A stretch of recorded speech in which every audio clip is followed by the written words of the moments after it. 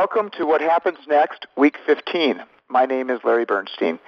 Each week since the outbreak of the pandemic, I've hosted a conference call to discuss aspects of COVID-19.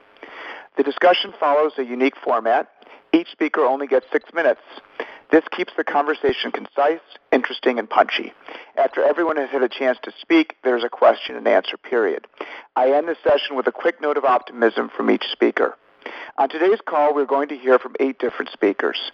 Our first speaker is Rob Kurzban, who is the author of the book, Why Everyone Else is a Hypocrite. I asked Rob to speak about changing social norms during the pandemic, as well as why political partisanship affects our behavior with regard to the virus. The next speaker is David Stellings. I met David when our children became friends in kindergarten 14 years ago. David is a partner with Leaf, Cabrese, Hyman & Bernstein, which is a plaintiff's law firm, which is a specialty in class action lawsuits. I asked David to speak about his firm's ongoing litigation related to business interruption insurance policies. Not surprisingly, the insurance industry does not want to pay claimants for amounts owed under business interruption policies, and the fight has begun. The next speaker is Josh Sovin. I met Josh in my first day of class at Penn in September 1984 in an English seminar. We've been buddies ever since and were roommates in college. Josh is a law partner at Wilson Sonsini with a specialty in antitrust. I've asked Josh to speak about the future implementation of antitrust during the pandemic, the likely antitrust attacks against the tech sector, expected differences between the Trump and Biden administrations, and prospective antitrust legislation proposed by Senator Warren. We will hear from Peter Moskos, who is an associate professor of psychology at the John Jay College of Criminal Justice. He is the author of the book Cop in the Hood, which describes Peter's experience in the Baltimore Police Academy and his career as a police officer in Baltimore's Eastern District. Peter will discuss some of his ideas for police reform.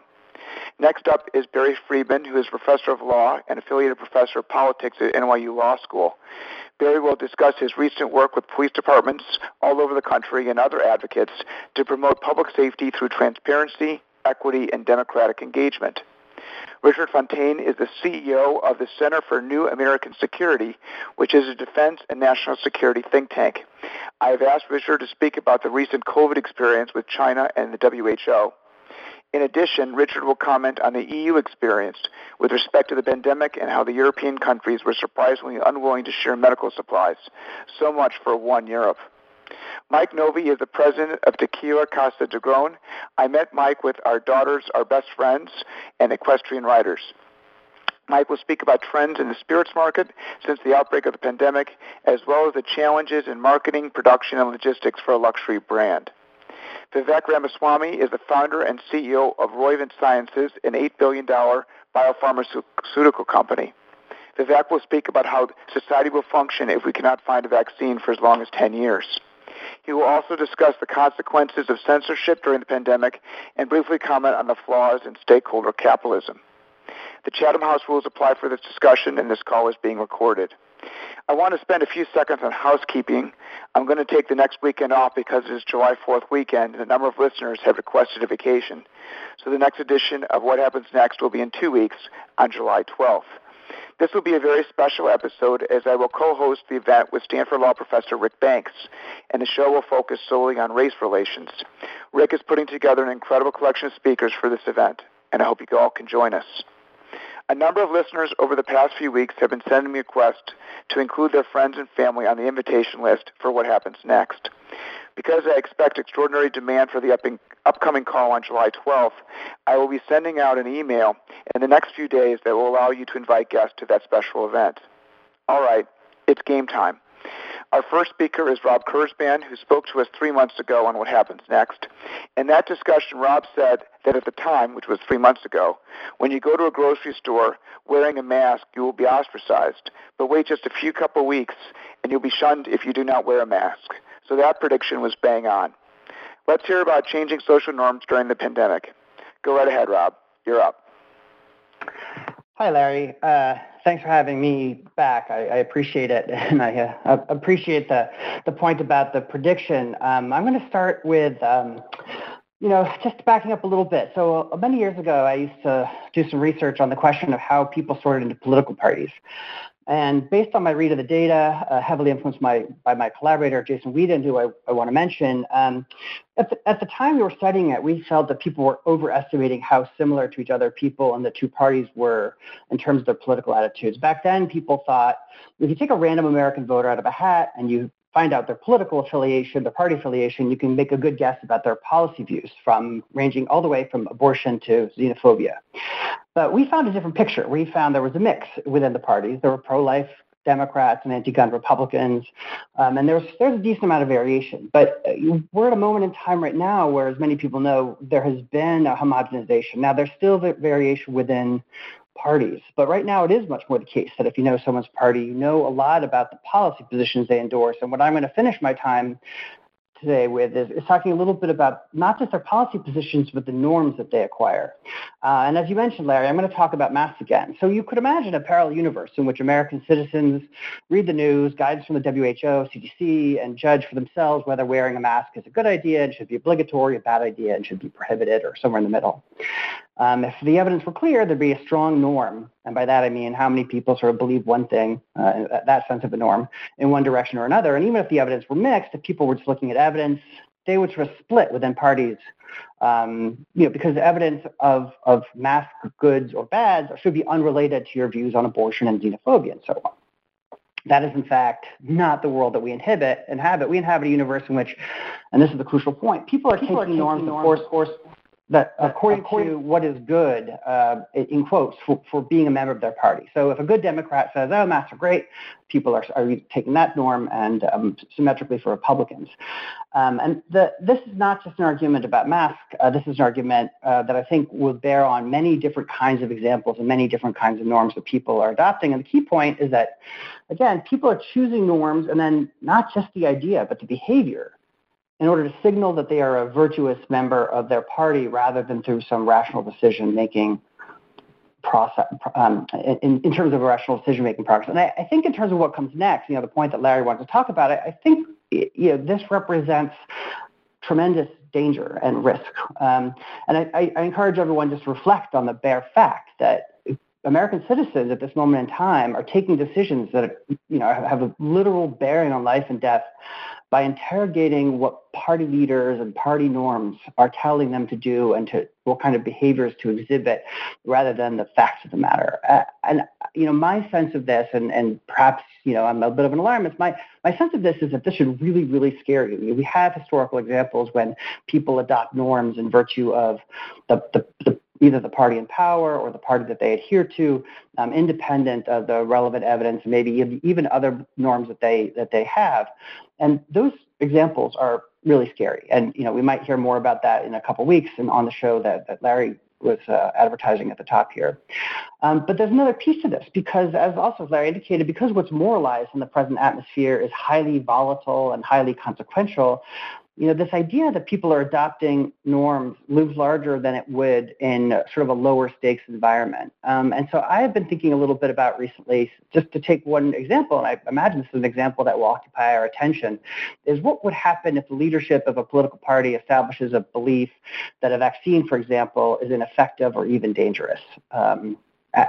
Holding aside the question of what the facts of the matter are, but I'm particularly interested in the case in which leadership establishes the idea that an otherwise effective vaccine poses a danger to people who take it. And I don't think this is, such a fantasy. I don't think this is crazy. I think maybe a few years ago, if you'd asked me something like that could happen, I might have said it was crazy. But I think the data that we're getting now, the patterns that we're seeing now in terms of people's behavior, raises that as a possibility in virtue of how people are using this moment to signal their goodness as either, adherence to a particular party or a particular movement. And I'll just finish up with my last minute here I'm going to get to Yoda. So, humans tend to experience anger when they perceive norm violations, right? When people do something wrong, and this is the point about, about masks. So, as Yoda said, anger leads to hate, and hate leads to suffering. When mask wearers right now are seeing maskless people, we have anecdotal evidence that they get angry.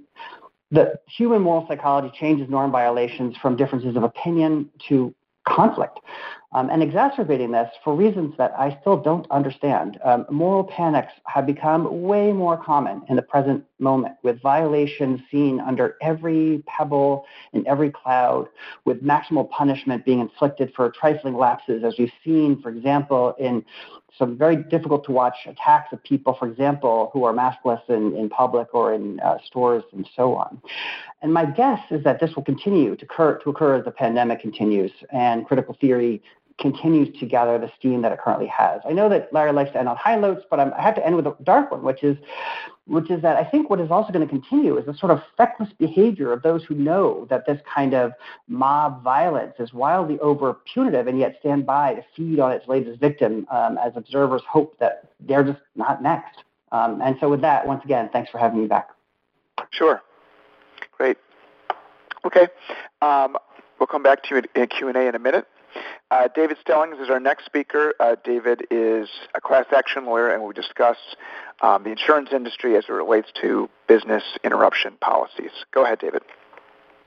Thanks, Larry. Hi, everyone. We know from speakers on prior What Happens Next calls that no industry has been hit harder by this pandemic than hospitality. Virtually every restaurant and hotel in the country was forced to close by government orders in early spring. Most remain closed for more than 2 months, and some of them still are closed today because of continuing state and municipal restrictions.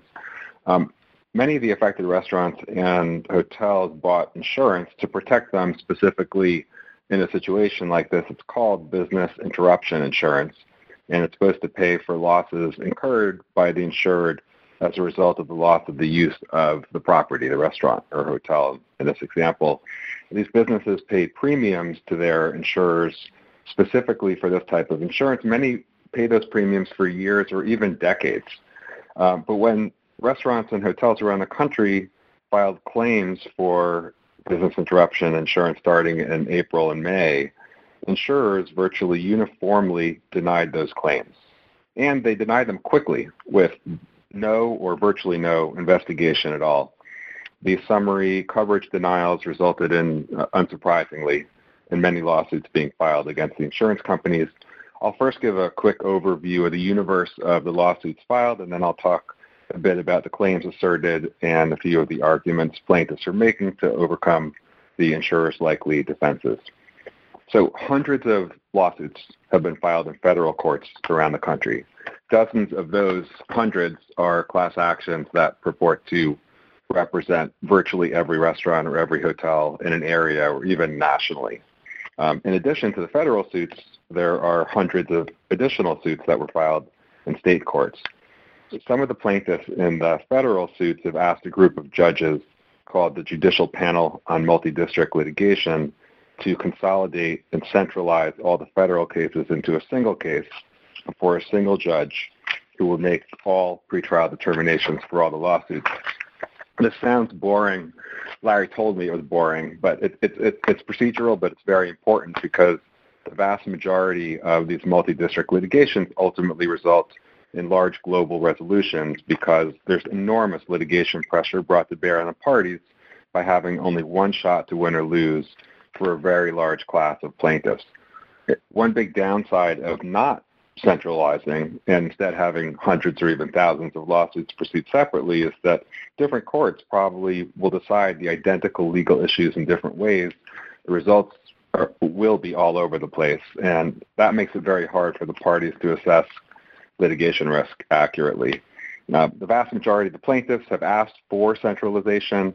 All of the insurers, as far as I know, so far are opposing centralization. It's hard to predict whether the panel will centralize the cases or not. There's an upcoming hearing on July 30th. And by the way, those hearings remind me a lot of these calls because when you argue at one of these hearings, you have 90 seconds to speak. And then at the end of the argument, the judges take as much time as they want to ask you whatever questions they want. So before I give an overview about the parties' arguments, everyone should understand that I'm a plaintiff's class action lawyer, as Larry mentioned. I know a lot more about the claims being asserted by the plaintiffs than I do about the defenses the insurers will use. With that said, a typical business interruption provision, and they vary a little bit from policy to policy, but they're mostly generally the same. Typical provision is Insurer will pay for the actual loss of business income you sustain due to the necessary suspension of your operations during the period of restoration. Suspension must be caused by direct physical loss of or physical damage to property at a described premises caused by or resulting from a covered cause of loss. There's also something called civil authority coverage that provides payments for loss caused by action of civil authority. Most of those complaints that have been filed assert the same few claims. There's breach of contract, breach of covenant of good faith and fair dealing, unfair business practices, and a request for declaratory relief.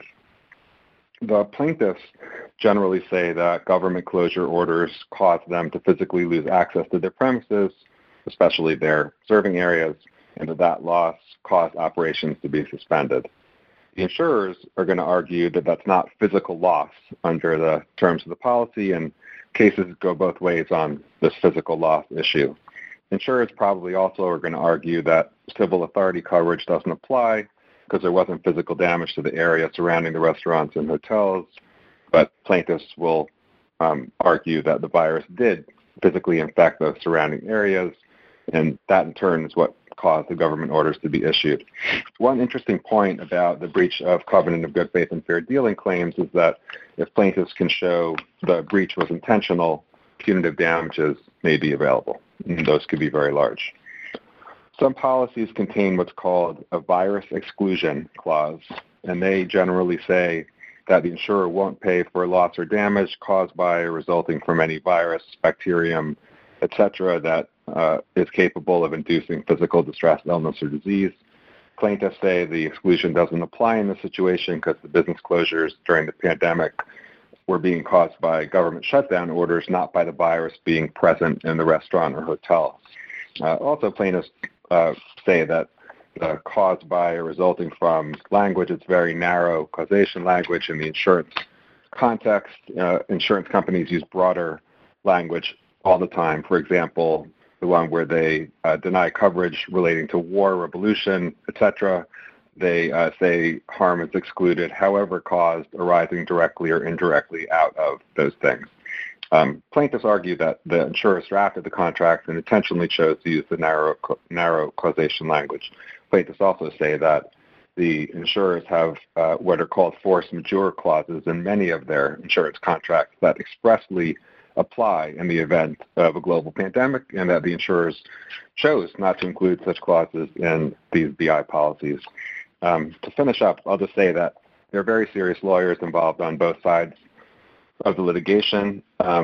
Very prominent plaintiffs' class action firms. There are top-notch trial lawyers, including a guy named Mark Lanier, who recently hit Johnson & Johnson up with billions of dollars in plaintiffs' verdicts in the baby powder talk cases. You may have heard that Johnson & Johnson no longer is selling baby powder, mostly because of Mark.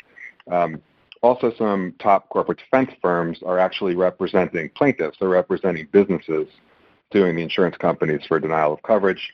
The insurers, of course, will have their A-team lawyers involved as well. There's the possibility of legislative help, maybe for the insurance industry, maybe for businesses. Also, it should be an interesting litigation to watch. Thanks, everyone. Thanks, David.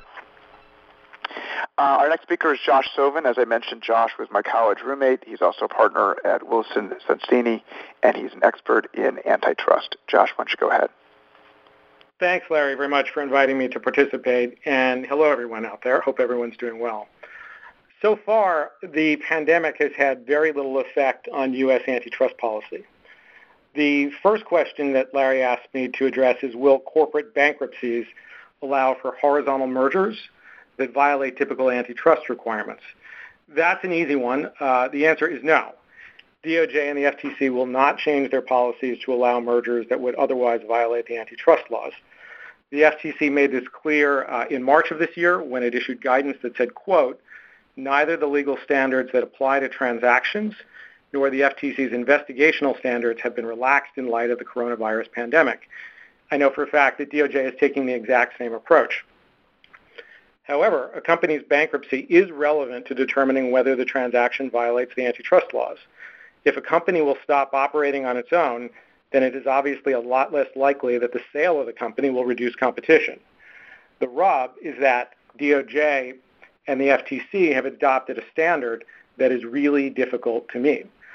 They require a company to demonstrate that it is Rasputin-like dead and that no other non-competing company will purchase the bankrupt firm. Having worked at both DOJ and the FTC, I know that trying to meet this so-called failing firm test is playing with a stacked deck. The way to get antitrust approval when a company is in bankruptcy is not to try to satisfy the government's arbitrary test or to use the standard antitrust playbook, which gives the government months and months to review a deal and relies heavily on retained economists. Instead, the company should leverage the party's business officials, not economic consultants, and the real-world market facts to show that the transaction will not result in price increases. And here's the kicker: give the government no more than 6 months to review the transaction. As I tell all of my clients, rarely does anything good come from hanging around the Justice Department or the FTC for long periods of time. The second question is, will the rise of tech in the pandemic mean that government will break up big tech? The pandemic has absolutely put a few more logs on the antitrust fire directed at large technology companies, but that fire was blazing long before COVID. Attorney General Barr's office is supervising DOJ's antitrust investigations into tech, and virtually every state AG's office is participating. Full disclosure, I do represent one of those large technology companies that's under investigation. However, just because the antitrust authorities might want to break up large technology companies does not mean that they can. In the U.S., enforcers must prove in court that a company has violated the antitrust laws before a company can be broken up. And in court, the advocates for breakups will face the substantial challenge that today's large technology companies generally have not tripped the circuit breakers that get companies in antitrust trouble. They have not raised prices to consumers or slowed down innovation, just the opposite. Without the ability to prove harmful price or innovation effects, breaking up large technology companies will require prosecutors to demonstrate and courts to find that the antitrust laws prohibit or limit conduct that has never been viewed to date as anti-competitive. Conduct such as offering consumers prices and services at low or zero prices, engaging in micro-acquisitions, aggregating and utilizing large data sets, and alleged political bias. This is all very new ground for antitrust, and the outcome is uncertain. The last question, Larry, you asked me to talk about is how would Biden differ in his implementation of antitrust policy? Contrary to conventional wisdom, the number of antitrust cases brought by a Biden or another Trump administration would probably be about the same. While the parties sometimes use different rhetoric to describe antitrust, the data show that Republican and Democratic administrations tend to bring roughly the same number of cases. The only case that a Hillary Clinton administration might have challenged that Trump did not is T-Mobile Sprint. I was lead counsel for Deutsche Telekom on that deal, and a Clinton DOJ probably would have lost in court just as the state AGs did. It's hard to prove that a transaction that will increase wireless network capacity by 600% will result in higher prices or less innovation. The law also doesn't easily permit dramatic increases in antitrust enforcement through the courts in any event. Most successful government antitrust cases involve the same narrow fact patterns: mergers that reduce the number of horizontal competitors from 3 to 2, and companies with high market shares that engage in blatantly anti-competitive conduct that lacks any plausible pro-competitive benefits. The history shows that when DOJ and the FTC stray from these limited fact patterns, they almost always lose. A recent example is the Trump administration's challenge to AT&T's vertical acquisition of Time Warner. DOJ got crushed in court. The most likely change in a Biden administration would be new antitrust legislation, not more cases. Recognizing that the antitrust framework makes it hard to substantially increase enforcement through the courts, proponents of more aggressive antitrust policies such as Senator Warren have introduced legislation that would literally restructure U.S. antitrust law. On a foundational level, Senator Warren's bill would replace the long-standing antitrust consumer welfare standard that is used today with a broader set of objectives that would cover, quote, all segments of American society, including workers, consumers, entrepreneurs, all in order to protect, quote, a healthy democracy, unquote. Senator Warren would ban any transaction in which the buyer or seller has annual revenue of at least $40 billion, regardless of its competitive effects. Her bill would also prohibit large companies from conduct that is ubiquitous in the market today, including offering lower prices for bundled product sets. All of this could do real damage to the U.S. economy and harm consumers. For example, venture capitalists have provided testimony to the Federal Trade Commission that bans on mergers by large companies will reduce capital flows to U.S. startups and send capital investment offshore. And one should not assume, again, contrary to the conventional wisdom, that enough Republicans will work to block such legislation in a Biden administration. A number of Republicans are as determined as Democrats to use the antitrust laws against large technology companies. For example, it has been publicly reported that Texas Attorney General Ken Paxton, a conservative Republican, is leading the multi-state investigation into Google. In short, it's full speed ahead for U.S. antitrust, with or without the pandemic. Thanks again, Larry. I appreciate it. Thank you, Josh. Our next speaker is Peter Moskos. I read Peter's book, Cop in the Hood, when it came out, I think in like 2008, 12 years ago. At the time, I had just finished watching The Wire, which was my favorite TV program, and I was very interested in how police worked in such a crime-ridden city like Baltimore. Given the recent condemnation of the police by wide sectors of our population, I thought it would be a perfect time to bring Peter in to discuss his experiences in the police force and police academies, and then ideas on reform. Peter, please go ahead. Hi, thanks. I'll start by just sort of commenting on one thing you just said. There has been a lot of criticism of police recently, and there should be a lot of criticism of police. I think that's how organizations get better. But it's important to remember that despite everything that's happened, both in the past 2 months, but also in the past 5 years, and you could argue in the past 150 years, police remain an incredibly popular institution. And people, even today, most people want more policing, not less policing. And it's important to keep in, I think, the back of everyone's mind as we talk about ways to change policing, or even defund policing, or even among some fringe groups abolishing policing. But I want to focus specifically on, I think, sort of manageable areas of reform that aren't even on the table. Partly because they don't specifically answer current questions relating to police-involved killings. They don't relate specifically to racial bias and disparity, but I believe that to improve all these factors that matter, we have to focus on policing more generally and improve policing overall to improve policing at an individual interaction level. But the part I like to talk about is this idea that generally half the police department is dedicated to patrol, which means cops sitting in cars waiting for someone to call 911 or 311. I should also give one caveat that it's always a little tough to talk about police in general. Keep in mind that there are 17,000 police departments in America, most incredibly small, and about 750,000 sworn police officers. So it's hardly a monolithic entity, and the regional variations are huge, as are the urban and suburban and rural variations. But this idea that cops sit in cars and respond whenever the public wants them to respond came partly just because of technological inventions, specifically telephones, but that was a bit earlier, but also then the two-way radio, the walkie-talkie. And the first 911 system was implemented in New York City in 1968, and it spread in the late 60s and early 70s to most of America. This idea, though, was never really planned or researched. It was supposed to increase efficiency. Primarily, it was a cost-saving technique. It would take cops off the beat, and they could cover more area in a car. Another supposed benefit was that it would limit the interaction of police and the public, because in the wake of urban unrest in the 60s, and this comes out of legal scholarship, which identified and condemned police discretion. And the idea was that if cops are agents of oppression and cops are misusing discretion, we need to limit their interactions to when the public wants them. And then society can cure society's problem, and you have both the criminal justice system phrase came out of this, and the idea that crime is caused by root causes, which is never, those being poverty, racism, unemployment, social inequity, that kind of thing, which are very important on their own, but the link between that and crime is much more nebulous.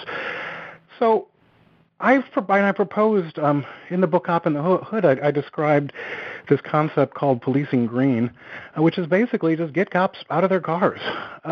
At some level, it's that simple. Will it change the world? No, I don't know. But I think it would fundamentally change policing by increasing the positive interactions that people have on a day-to-day basis. It would increase police understanding of a community because they would be forced to be much more part of that community.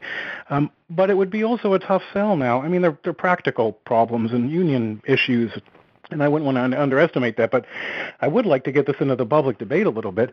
The idea that, if you still have 911 for cops and you still have 911 for firefighters and for ambulances. But quite frankly, if you need a police officer, you should go find him or her or call the police station, like what used to happen before 1970. To give you some idea, in Los Angeles, there are roughly 1 million calls for service every year. Baltimore, with far fewer people, similar numbers.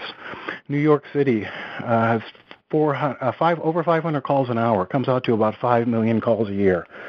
Almost 250,000 calls for domestic incidents in New York City alone.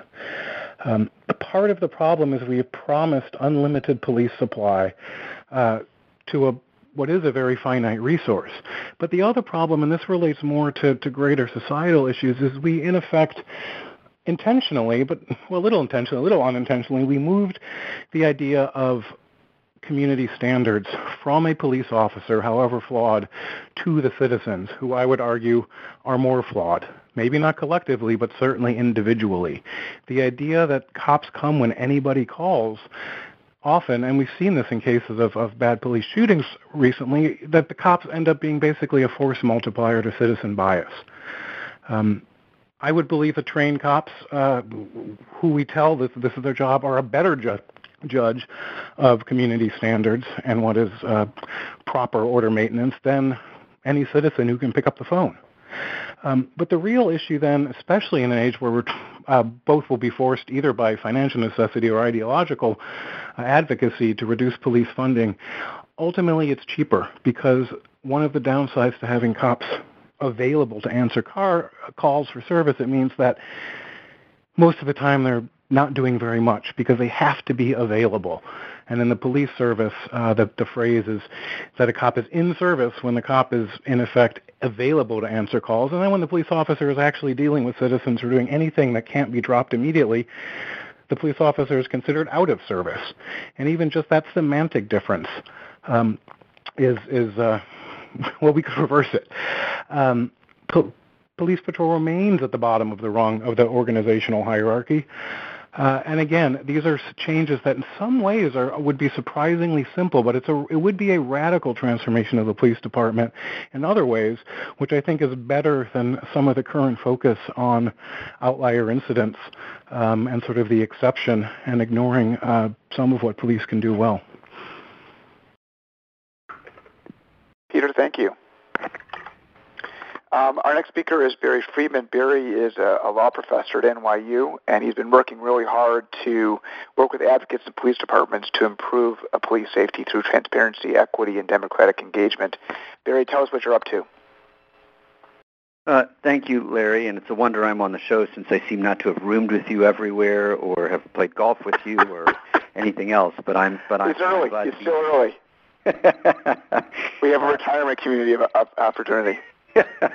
I look forward to that. So I am the faculty director of the Policing Project, which is an organization I founded at New York University School of Law after I published my book on policing entitled Unwarranted Policing Without Permission. We are very unique, as Larry pointed out, in that we work across the ideological spectrum and with all stakeholders, so it's not unusual that we're working with activists and advocates and with police departments and municipal officials at the same time. It's a fraught space. It's a wonder I don't have an ulcer. But I want to talk to you about our three areas of work, which contain within them two core ideas that I hope that you walk away with, one about front-end accountability and one about rethinking or reimagining what policing might look like, which actually links up a lot with what Peter just had to say. So the primary focus of the Policing Project, the intuition that is at the heart of my book and that set us off, is that we talk about accountability all the time around policing, and we talk about it all the time around the rest of government, but we mean two completely different things. And I didn't realize this until 2006 when a light bulb went off in my head. So when we talk about accountability around policing, you know what because you've been hearing tons about it now in the news. I mean, people want criminal prosecutions of officers. They want civil rights suits. They want the DOJ to come in and investigate. They want a civilian review board. These are all things that happen after the fact. It's after the fact, or what we call back-end accountability, because something's gone wrong and somebody wants to point a finger and hold somebody responsible, and body cameras are even a form of that. But in the rest of government, that's not what accountability means. We do have holding people responsible sometimes when they've done things wrong, but mostly in the rest of government, accountability is front-end accountability, which is to say that democratically elected folks set rules, policies, and practices that have popular input into them and that are transparent. And we just don't do that around policing. We have never done it around policing. I'm happy to talk about it at great length if you have questions. But we've got a number of projects in the works to fix that, and they include, in the reading assignment that I'm sure you all did, and I will hand out a quiz later, a document called Changing the Law to Change Policing, which involves a set of reforms at the federal, state, and local level that we just should adopt. Those are substantive. They're things we should change, like decertification or qualified immunity or use of force standards, things you've heard about a lot in the news. But they are also procedural in terms of either police commissions or inspectors general. We hear a lot about compliance in the world today, but we don't do much of that around policing. And we're also developing a health check that just tries to determine whether a police department is healthy or not. But that's all on the front end. The second thing I want to talk about is just an application of that Larry and I thought might interest you, which is we do a lot of work around policing technologies. So facial recognition, license plate readers, drones, stingrays, if you've heard of stingrays, which are cell site simulators. You undoubtedly heard the news that Amazon and Microsoft and IBM have either put moratorium on or backed away from offering facial recognition to police departments. We work at the heart of all that. We work with those companies. Some of them, we work with communities, with vendors, with police departments. Our two big ideas in this area are that any use of police surveillance technology should be democratically authorized, and we ought to make sure that the benefits outweigh the costs. And we don't do much CBA around policing at all, and that's a real problem. And in this space, we do a really interesting thing, which is that we actually do audits of these tech companies. We go in and look at their products. You're likely to hear an announcement very shortly about a very controversial product that we're in the middle of auditing. We work with them to remediate, and then eventually we publish a public report that explains what's gone on. And we're toying with the idea, we're doing a landscape analysis of actually setting up a certification body that would be something like, LEED certification for environmental buildings or underwriters labs for electrical products that would actually certify surveillance technologies in terms of the potential harms and ways to mitigate them and maybe use cases. The second big idea, and the last thing I'm going to talk to you about, is what we call reimagining public safety. And you're hearing a lot about defunding the police, and there is a relationship between those two things, and I think it relates to some of the things that Peter had to say. So when you think about the harms of policing, there's all the stops and searches and frisks and arrests and uses of force that people are concerned are racially biased. But there's a whole other set of harms which have to do with all the things that we send the police to deal with that they are not trained to or apt to handle, such as substance abuse, mental illness, homelessness, and one actually that intrigues me a lot that I'd enjoy talking about if people had questions, which is traffic enforcement.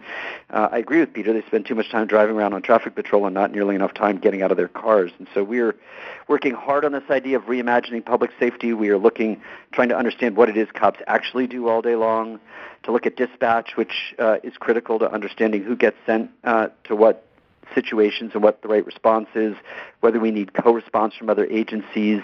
I have this crazy idea that we need a whole new form of first responders that are trained in mediation and social work, and some EMT along with the other aspects of policing like use of force and law enforcement.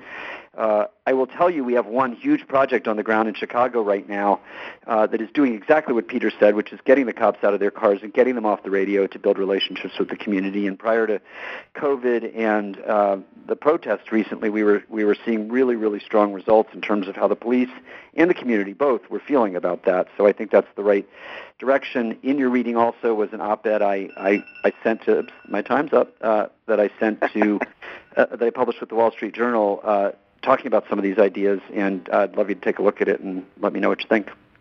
Thanks, Barry. Of course.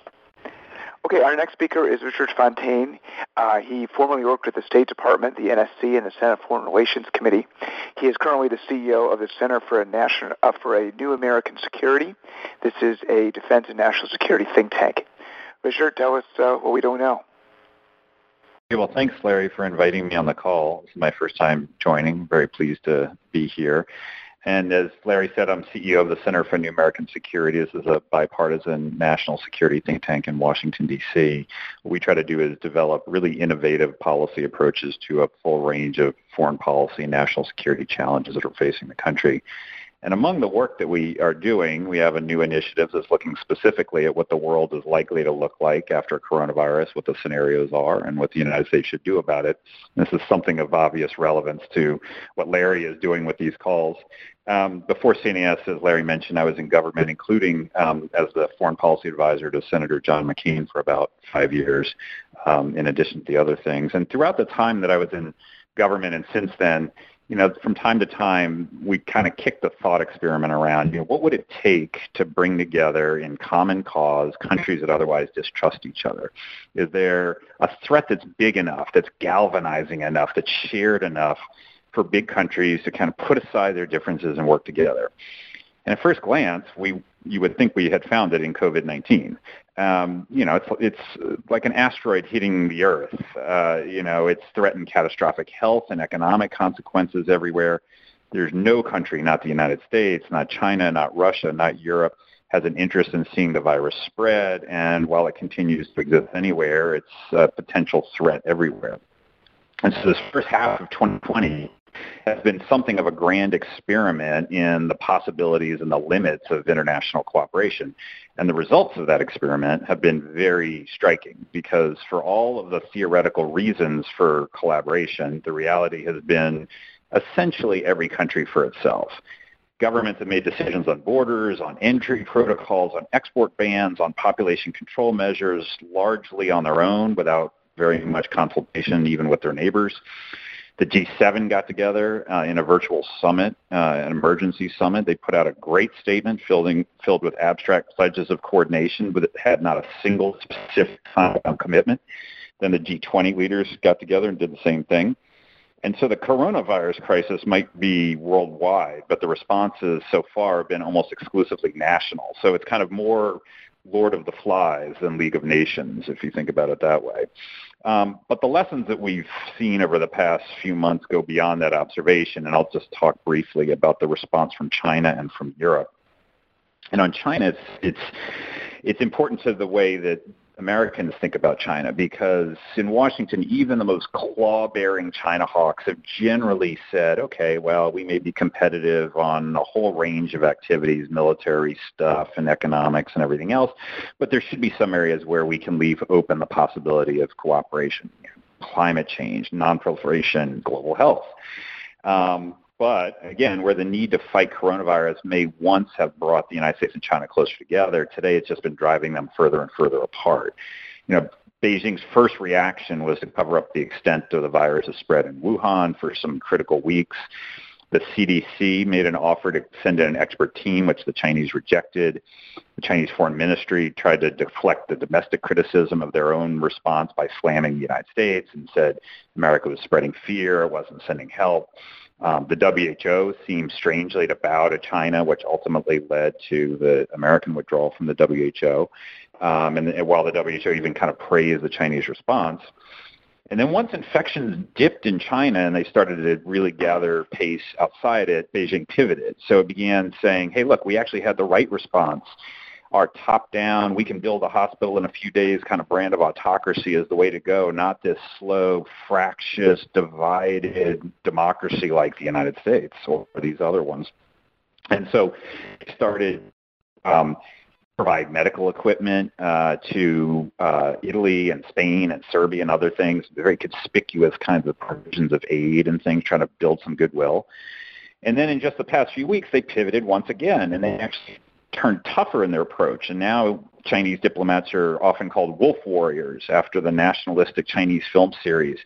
They banned certain exports from Australia after Canberra called for an investigation into the virus's origins. They threatened European countries with cutting off medical equipment or with other sanctions for sins like barring Huawei from 5G networks or growing closer to Taiwan.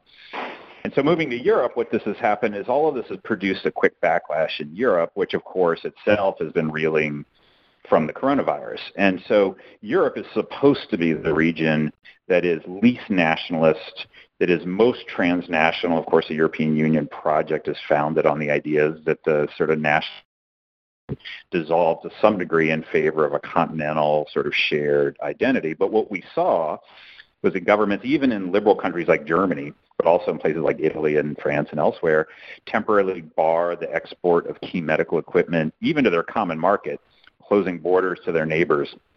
And so this sort of Lord of the Flies mentality trumped the post-national impulse behind the European Union.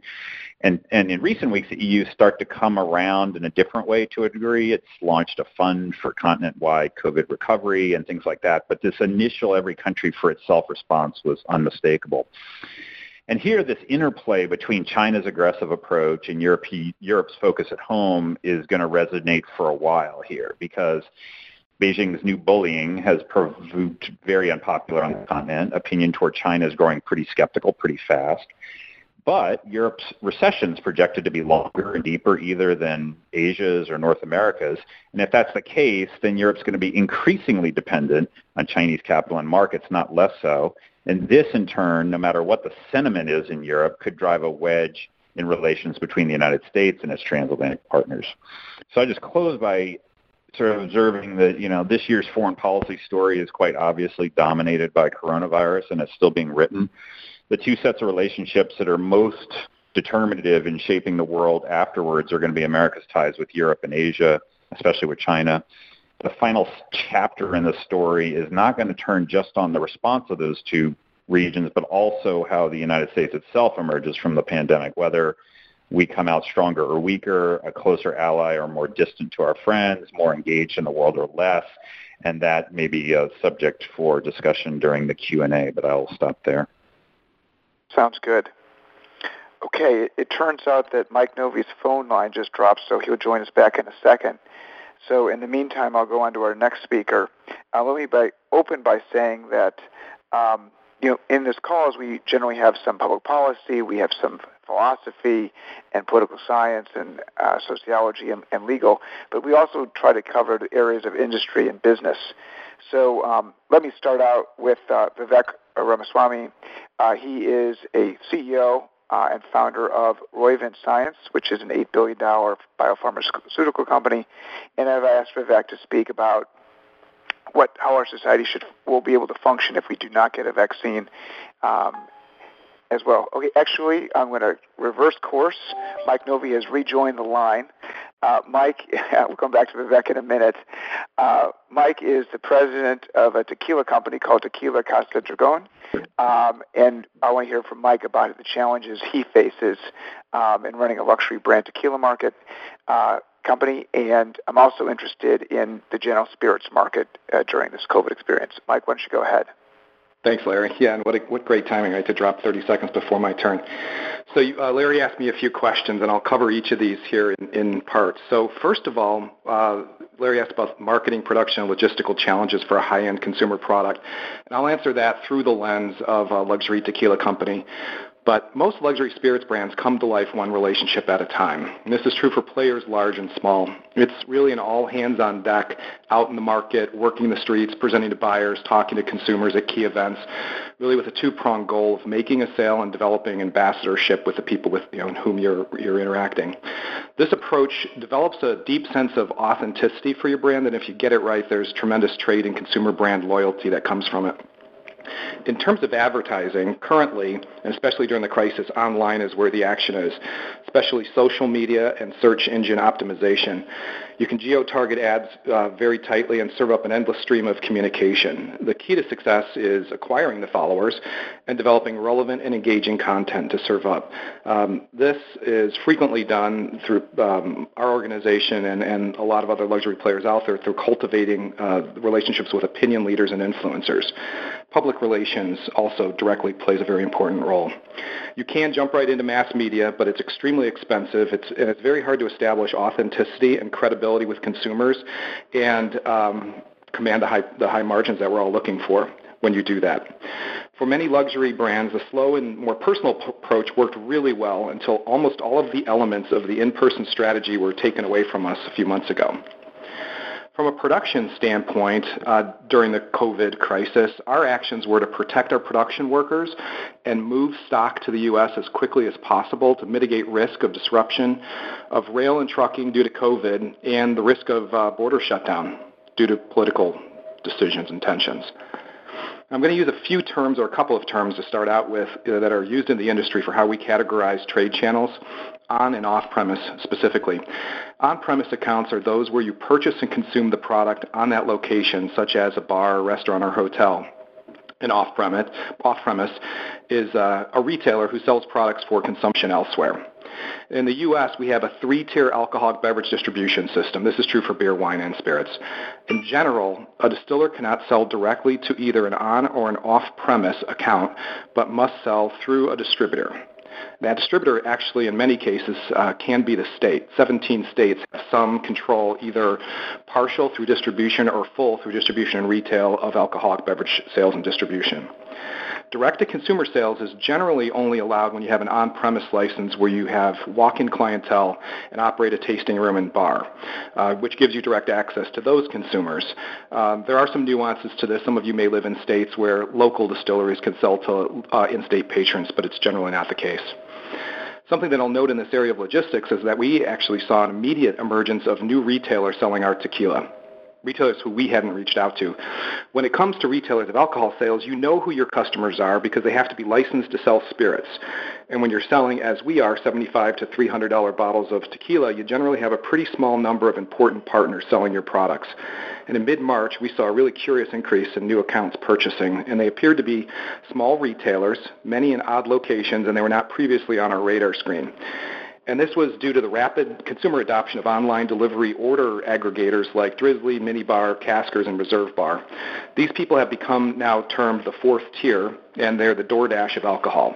They collect orders and process it through a network of bricks-and-mortar retailers that are frequently very small and very local. So now the lottery ticket-selling mom-and-pop corner store suddenly has become a retailer of luxury goods and a valuable partner for producers like ourselves.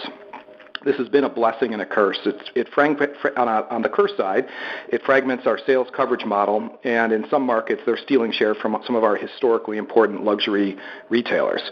But it's also, and probably net, a blessing since they have increased our access to consumers and they've spread our business risk across a larger base of accounts. Larry also asked about the alcoholic market and the difference of that versus other consumer goods and asking if consumption is up. So alcohol is similar to many consumable categories where for years there's been a steady premiumization. Beer, if you look at these alcohol categories, beer consumption in gallons peaked sometime in the mid-1980s, but dollar sales continue to climb in very low single digits since. Wine shows roughly the same profile towards this less quantity but more quality consumption. And for spirits, the mid-2000s were the inflection point. After decades of slow decline in gallonage, spirits started to grow, and we saw people drink both better and more. We saw the rise of a cocktail culture that breathed new interest and life into sleepy categories like bourbon, gin, and then tequila. And this was all working really well until mid-March when the world started to shut down. And in an instant, consumer preferences and behavior changed. When everyone ran out to stockpile toilet paper and cans of soup, they also stocked up on liquor. What they bought was cheap vodka and whiskey in large bottles specifically. They shopped mostly in grocery stores and mass merchandisers like Walmart and some online. The mass merchandisers and grocers traditionally have not been luxury spirits purveyors. And they chose familiar brands. They ran out and they bought big brands that they knew would be reliable. We also saw a surprising increase in the sales of older brands like Dewar's, Smirnoff, Seagram 7 Crown, our fathers' and grandfathers' brands. We call them in the industry comfort brands. They're reassuring. They take you back to simpler times when you didn't have to be the grown-up in the room.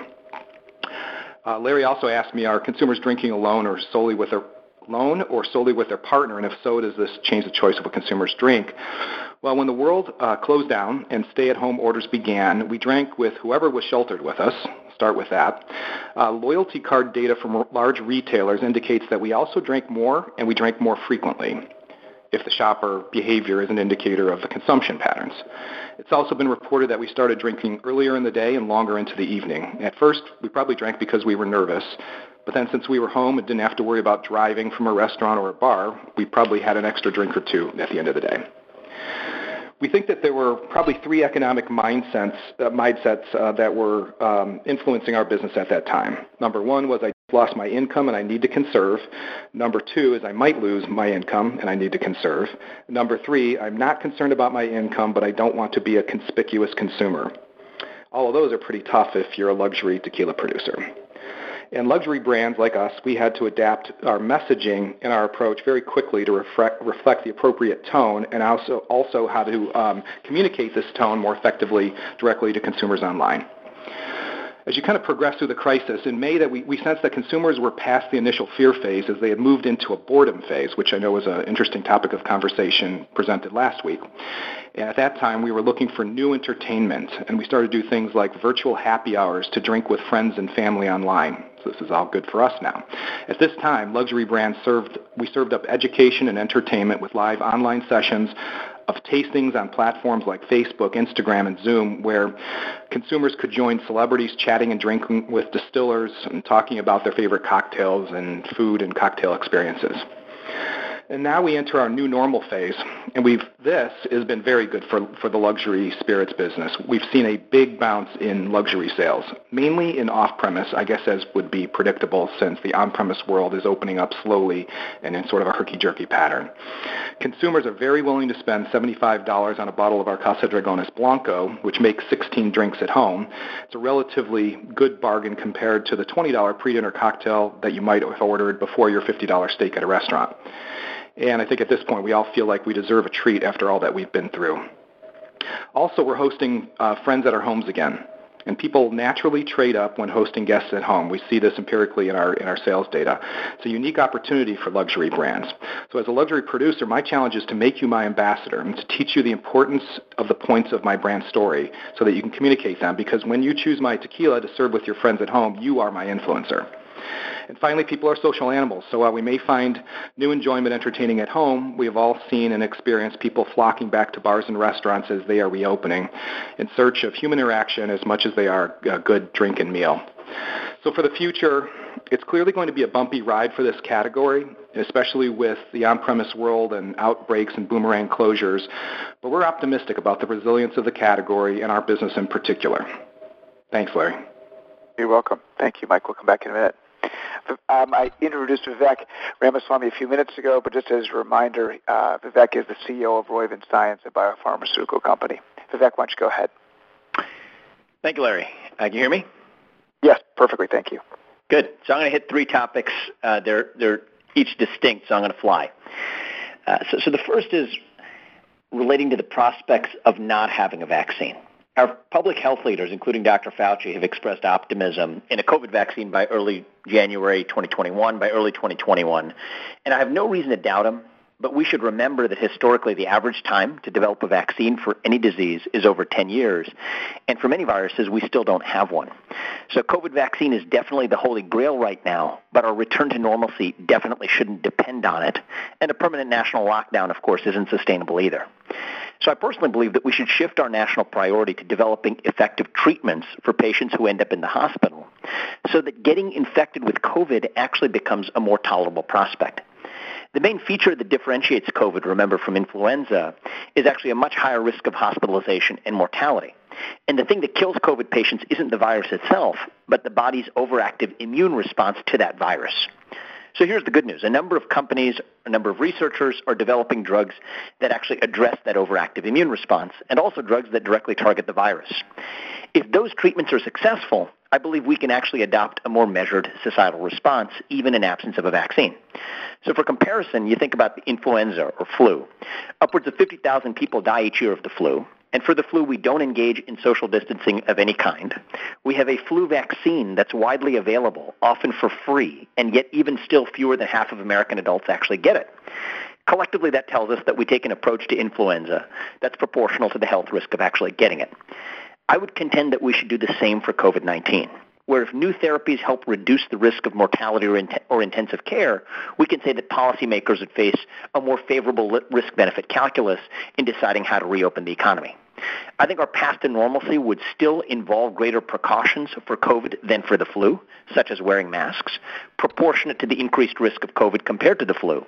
But if therapeutics succeed, then we're no longer going to need a national lockdown, even in absence of that vaccine. And I'll just say it's a very personal issue for me. My wife was a frontline doc. She got infected. She separated herself from me and our infant son for over 2 months. So I don't take it lightly. But my own view is that in order to beat COVID this year, what we really need is base hits, not home runs. So that takes me to the second topic I was going to talk about, relating to pandemics, but from a different lens. And that's offering my thesis that censorship causes pandemics. As America failed to effectively contain COVID this spring, we started to hear early whispers that America should have succeeded by being more like China. And in my opinion, nothing could be further from the truth. I think that as the history is written on COVID, we should remember that this virus became a global pandemic rather than a local epidemic due to the suppression of information by the Communist Party of China. Doctors were ordered to destroy samples. Physicians were reprimanded for alerting colleagues. Investigative journalists mysteriously disappeared. And during the pandemic, China also expelled all of the journalists from the New York Times, Wall Street Journal, and Washington Post, stationed in China without any prior notice. That's the most significant cleansing of journalists in China since Tiananmen Square. There was a study earlier this year which estimated that the total number of COVID cases globally could have been reduced by 95% if the original local outbreak had been recognized and addressed more quickly in Wuhan. Now, the most notable part of this to me is that this wasn't even the first time that we saw it happen. COVID-19 is SARS-CoV-2. But SARS-1 was an epidemic of a similar coronavirus in the year 2002.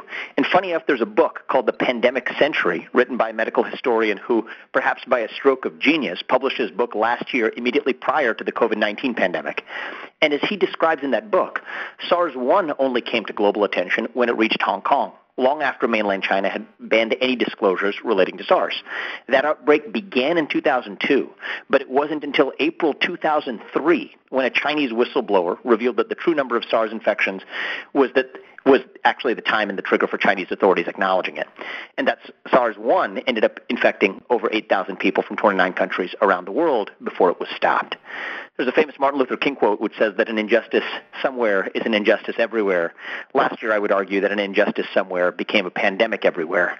This isn't the time to point fingers and cast blame, but I do believe it's a time to learn our lessons for the future as we write our history on COVID-19 beginning now. We learned the lesson once in 2002. We learned the lesson again in 2019 and 2020. I don't want to learn the lesson in a worse way in the future, especially at a time when China's approach to containing the pandemic is actually beginning to be wrongly lauded by some as a model for the United States. The third point I'd like to make is on a different topic, but more recent. I think a topic that's on a lot of our minds following the tragic death of George Floyd. And that's a trend where in recent weeks we have seen CEOs, including pharmaceutical CEOs, speak up publicly not only on matters relating to their business, but also on social questions, accelerating a trend from the last few years known as stakeholder capitalism. And that's the idea that corporations exist not only to serve their shareholders, but the interests of society at large. And today, this notion of stakeholder capitalism is mostly a liberal idea, but I think that liberals should be most concerned of all about it. Stakeholder capitalism demands that corporate leaders play a fundamental role in determining and implementing our society's core values, something that we've seen in these recent weeks. But even for companies to pursue social values, they have to first define what social values are worth pursuing. And that isn't a business judgment. It's a moral judgment. And speaking not as a CEO, but just as a citizen, I can say that I don't want our capitalists like me, to play an even larger role in shaping our country's political and social values. I personally believe that our values should be determined by our democratic process, not by corporate overlords. And the reason why many CEOs are speaking up, even in recent weeks, in favor of trendy social values, is that they want to be more popular at a time when it's unpopular to be perceived as a pure capitalist. I personally believe that social activism by most companies is usually just business interest masquerading as morality. So today, when you hear companies issue public statements that racism is evil, that diversity is important, and that Black lives matter, I encourage you not to believe them. Not because they're lying, but because their self-interest depends on saying exactly those things. And it's funny because many people who love stakeholder capitalism actually hate the Supreme Court ruling in Citizens United because that ruling permits corporate money to influence our democracy. But the way I think about it is stakeholder capitalism is Citizens United on steroids. It not only permits companies to influence our social values, but it demands that our companies do precisely that. If corporations aren't people, then it's a mystery that liberals and conservatives alike want corporations to behave more like people rather than just letting companies be companies. And so in closing, I'll just observe that I think the heart of populist concern today about capitalism isn't that companies serve only their shareholders, but rather that capitalism has begun to infect our democracy through the influence of dollars in buying political outcomes. And to me, the right answer isn't to force capitalism into an arranged marriage with democracy, but what we really need as we head into this new decade is a clean divorce. So those are my thoughts, and thank you, Larry. That's tremendous. Okay, so I'll start the Q&A session, and as I told the other speakers, you're welcome to join in at any time. And I guess I want to start a debate between Vivek and Richard Fontaine on China's role. Vivek, you were highlighting the point that China acted poorly with regards to its censorship. Let me highlight some of the things that people think that China did a good job on. How do you feel about the fact that they were able to set up those hospitals so quickly? How do you feel about the fact that they seemed to be doing some tracing? They were able to successfully use their top-down approach to create in Wuhan limitations on people movement and a very aggressive lockdown. Was that successful, or where did you see the failures? I'll kick off. Of course it was successful. It is a truism that authoritarianism is more effective in containing crises than democratic approaches that respect freedom and autonomy. That goes without saying, and that's about technocratic effectiveness in containing a pandemic once started, which I think has rightfully led to open conversation, at least on this issue, a space where we're able to have an open conversation still, an open conversation about whether there was real virtue in the Chinese approach. And it's against that backdrop, against the obvious ways in which the Chinese government's approach to containing the pandemic might have been more efficacious than the U.S.'s approaches to containing the pandemic, that we ought to remember that it was those same conditions that allowed them to contain the pandemic that contributed to a local epidemic becoming a pandemic in the first place. And I think the fact that we learned that lesson in 2002 with SARS-1, and in some ways that we learned that same lesson again now, that if we had been more if the Chinese government had been more transparent,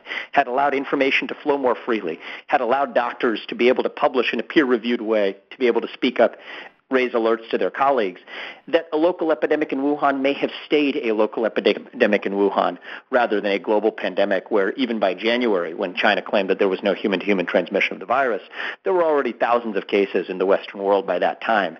No doubt many missteps by Western leaders, including U.S. leaders since then, but with thousands of cases already in the Western Hemisphere at that point in time, it's unclear whether or not there would have been an ability to prevent some type of pandemic altogether. So that's what I would say. Yeah, and I would add to that, the Chinese would like to erase the narrative of their early behavior in terms of covering this up by replacing it with the story of success. Look, we were able to build hospitals in a few days. When we tell people to stay home, they stay home. Well, that's no surprise when you have a police state. We, push the numbers down fast. Look at our economic recovery compared to yours, things like that. The broader, which again is true, but autocracies tend to be better at population control than democracies. There's not a lot of crime in some ways in North Korea, but do you want to live there? But the other question is one about, does it tell us anything about autocracy or democracy? And again, the Chinese are kind of touting their brand of autocracy as uniquely effective in dealing with challenges like this. That seems to me just not the case. I mean, Russia is autocratic-minded, but the virus is out of control there. And democracies like the United States have had a hard time dealing with it, but other democracies like New Zealand and Australia and South Korea and Taiwan have dealt with it very effectively. So part of this has to do with the degree of social control that any government is willing to enforce in a short term in order to drive the numbers down, but also it's about the basic competence irrespective of the nature of the political system. Barry, I got a text from you. You want to join this conversation? What do you want to talk about? I just wanted to echo a couple of things Vivek said, and I think I'm in agreement with him fully, though there may be one point of disagreement. But he said something about not the time for finger pointing, but we do want to think about the way forward, and I think that's exactly how I think about policing, which is that any of these systems that we're actually talking about today ought to be a closed loop, which is to say, if you have things fixed on the front end, less goes wrong on the back end, and then when things go wrong on the back end, you're actually supposed to look very closely so that you can figure out how you're going to get it right on the front end the next time around. And then I was really interested in his comment about this sort of stakeholder capitalism, because I think we're seeing that like crazy in policing right now. And, on the one hand, you do want to certainly, in particular, hear from affected communities around policing, but I think that what's broken is a failure of institutions that actually regulate the police. So one of the things that just makes me incredibly angry is that everybody's pointing fingers at the police, including politicians, when the politicians should be looking at themselves. I mean, where were they for the last 5, 10, 15, 20 years? The police didn't defund mental health services. The police didn't defund homelessness services. The police didn't fail to regulate themselves. And so I think that, and this is, I'm not alone in thinking this, many people who are constitutional law folks like me think this, is that we've had this collapse of the ordinary institutions of democratic government, and it's because of that everybody's flooding the space. But that's a problem we need to figure out. I wanted to bring Peter in as well in one element of your talk, Barry, was it relates to discretion. And when I read your book, Barry, and Peter's book, a couple of days before, and I noticed that you disagreed on the role of discretion by the police. Peter starts his book by articulating that, it's very challenging what's going on out there on the street, and we need to give police a lot of discretion on how to handle a particular situation. But in your book, Barry, you suggest that it's that arbitrariness and the ability to allow discretion which causes a lot of the, I'll call it racial disparity or how things are done, and you don't like it. You would prefer more randomness in execution. So maybe, Barry, if you could start, why do you dislike discretion? And Peter, why do you want more discretion? So I'm interested to see whether at the end of this we disagree, but I'll begin with that premise, though as you heard earlier, there's a lot that Peter and I actually do agree on, and sometimes on Twitter we disagree and then realize that we do agree. But so, I remember when I first started to talk about what I call front-end accountability now and what I, in my book called Democratic Policing, and I gave a talk at NYU Law School, which is not a particularly conservative place, and one of my very liberal or progressive colleagues, who's a policing expert, raised his hand. He was flabbergasted. He was like, this is ridiculous, this whole idea of rules and policies. Policing is all about discretion. There's no way you can possibly get it under control. And at the end of that talk, this mild-mannered gentleman came up to me and introduced himself and said his name was Eberhard Schmidt-Assmann, and he was one of the leading administrative law experts in Germany, and that actually what I was advocating was exactly how they regulated policing in Germany, and they do in many civil law countries. And that should not come as a shock. I mean, the whole notion of the rule of law is that we have protocols and procedures and ways to do things that contain discretion. That's true of emergency room doctors. It's true of the military. And so, yes, there's discretion that is needed, but at the same time, the way that you contain discretion and get good outcomes is that you think about protocols and procedures in advance, and that's where I think we've abandoned the police completely. Peter, you want to comment on Peter that? here. I agree wholeheartedly with that. Partly I say discretion is inevitable, so we have to embrace it because it's there. So the question is, how do we manage it best? But it has to be part of a strategy that comes from the community, that is articulated by police and political leadership, and the cops understand why they're doing something. You have to be able to. It's, discretion isn't just every cop does whatever he or she wants. It's saying we have a specific problem we're going to address, and we're going to use these legal means to do so. But sometimes that means, for instance, cops need legal authority to act. Otherwise they're just asking politely. And sometimes what gives police that legal authority may not be directly related to the problem you're trying to solve, but it's part of an overall approach. But the important part is that you have to be open about it and say, this is why we're doing something, this is why it's legal, this is why it's moral, and this is why it's effective. And once you can pass all three of those tests, go right ahead. But really what I'm arguing against is a sort of a pullback of policing to sort of a what was, the reform, let me say a pullback of policing to a very strict sort of law enforcement model.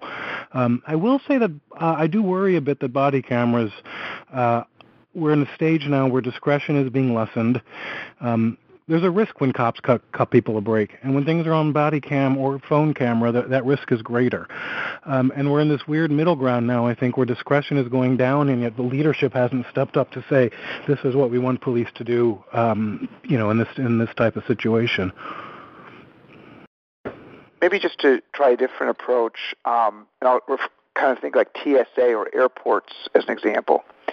So they have a randomness test. And so I was once with my 90-year-old grandmother, and she was randomly selected, and they were patting her down, which obviously didn't make much sense.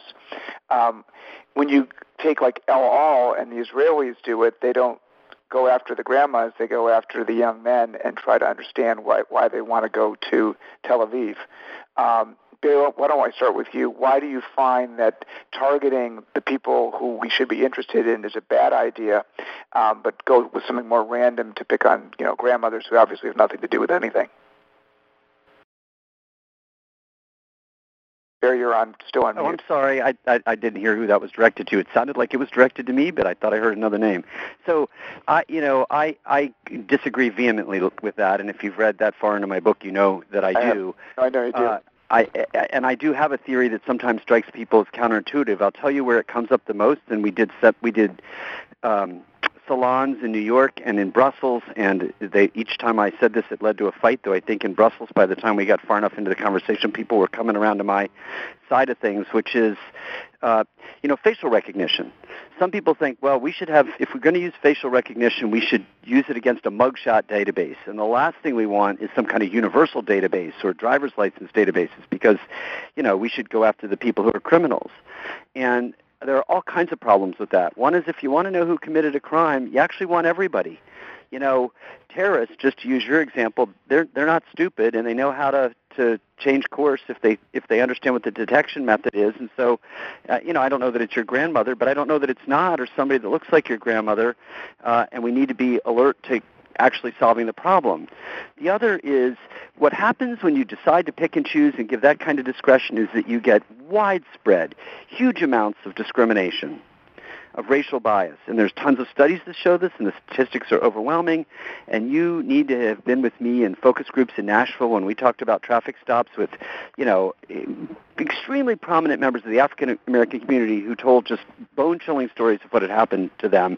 And so the way that you could contain discretion in the bad kind of discretion that leads to bad outcomes in my mind is you either do something to everyone or you fully randomize so that it's, it is your grandmother, and sometimes I get wanded too in the whole bit, or you have an evidence-based way to show that this group is the group that you're after and that it's not in the group that you're ignoring. And what you would happen, for example, in your hypothetical is you might persuade people that the people that you're after aren't grandmothers from Topeka, but if what you're going to do is stop young Arab-looking or Muslim folks, the fraction of people that are problematic in that group is minuscule. And so what you're doing is you're effectively condemning an entire group of people instead of getting at the people who are really responsible. And what you're doing is you're losing cooperation from the very people you need to actually solve the problem.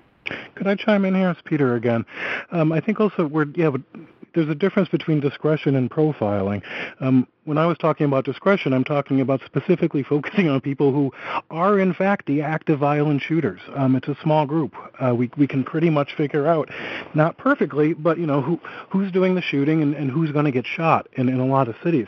That's very different than the sort of random either random searches or profile-based searching, but I kind of want to support Barry here on 2 points of that.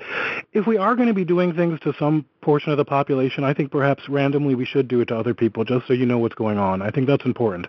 But the other part, profiling is often justified on grounds of efficiency, and I cringe whenever I hear the word efficiency applied to police and courts or incarceration. The goal of justice is not to be efficient, it's to be fair. And so we have to ask why are we taking these shortcuts and only focusing on certain people? But a lot of it does have to do with how targeted is the enforcement and how many other people outside of it are also guilty of what we're looking for. Just to follow up with what it's like to be on a corner in Baltimore where there's drugs being sold. You're getting continuous 911 phone calls to go bust up this corner. And you as an officer have to make a decision on how you want to handle it. You have tremendous discretion about how to proceed. Can you talk about how you use that discretion and why that discretion is helpful? Well, this applies to certainly a pre-2015 Baltimore. Right now, what I'm about to describe doesn't happen, and I do believe as a direct result, among with other factors, it caused homicides to almost double, up by 2/3. But by and large, the way that you would handle drug calls is you just simply pull up there in a car and people would walk around the block. And it's ultimately unsatisfying, both at a violence prevention level and at perhaps a policing in a free society level. But it did maintain a certain amount of authority among cops, and it was simply the path of least resistance, and it was largely ritualized. You wouldn't actually have to say anything. And had I more than 7 minutes, by the way, the other question I wanted to answer, which I just want to throw out there, is it is time we end the war on drugs. This perhaps is a great time to look into that why we're insisting on policing in the same way. And I believe that battle, prohibition against drugs, is really the root cause of bad community relations, of a significant chunk of violence. It would be the single easiest fix if we were able to regulate the sale of, let me say, bad drugs. And so, it was like an example from The Wire, when The Wire decided to legalize an area to be free from free drug traffic. Why do you think that area was where I policed, by the way? I know. So what does well, let me just break the question into a couple parts. First is that before drugs were such a big issue, before the war on drugs started, we had very similar complaints about the police. We had similar complaints about racial bias by the police. Why do you think that by simply legalizing, heroin or crack cocaine, that would somehow change the dynamics of that city dynamic? Because right now the public drug trade, and if you can sell drugs in private to your friends and family and coworkers, do it. That's not where the violence is. It's the public drug dealing. That's the nexus of violence. Because if you're involved in an extra legal trade, you can't go to traditional legal channels to solve your disputes. So violence is inherent to that. One thing about that Amsterdam example, which the brown paper bag for drugs. Partly it reflected one of the few very unrealistic parts about The Wire, that something like that could be kept secret in a police organization. But it's different than decriminalization. And in some ways I think decriminalization is the worst of both worlds. It's good if it's a path to better reform. But the idea that you are saying we're not going to prosecute this, but we're also taking away the legal authority of police to do something about the quality of life issues. And it's a weird middle ground that I... Again, as a transition, it might be okay, but I'm talking. You can't regulate what you decriminalize, and the purpose is to get a grip on this. But basically, replace street corner drug dealers with people in stores. We've done it with other drugs now. We have a model. The only sort of issue is that we still have a puritanical idea that we can't do it because drugs are bad, and that. Larry, can I jump in here? This is Vivek here. Go ahead. Yeah, I wanted to just sort of put a finger on one of the undercurrents in this conversation, which I think is an important undercurrent in the current dialogue and debate around policing as well. I actually agree with most of what's been said, but for the sake of putting our finger on a different point of view, I guess there's a clear difference in our attitudes, even in the attitudes of this conversation, to death or injury perpetrated at the hands, or let's just say wrongful victimhood at the hands of a police officer or at the hands of the law versus at the hands of a criminal who is not a police officer or not an agent of the law.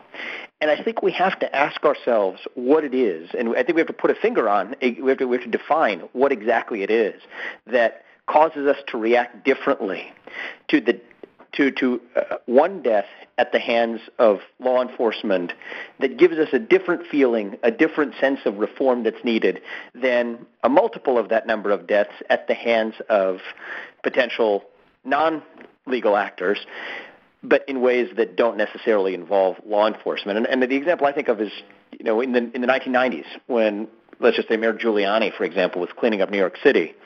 The thing that a lot of the black communities wanted wasn't less policing. The civil rights issue, as it was framed, was actually the need for more police, the ways in which certain minority communities were ignored from having the benefits of police protection that communities that were predominantly white or wealthier communities enjoyed.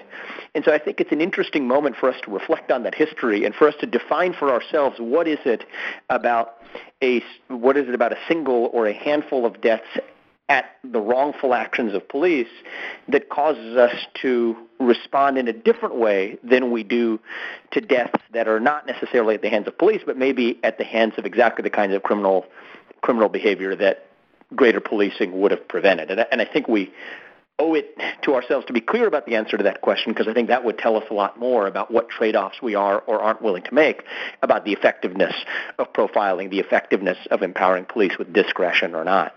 And I'd be very curious what some of the other speakers who do you want to answer that one? Their thoughts would have to say. I'd love to, and I agree. First of all, Peter and I obviously agree a great deal, and I agree with the premise of what Vivek is saying. I'm just not sure I agree with the application. So.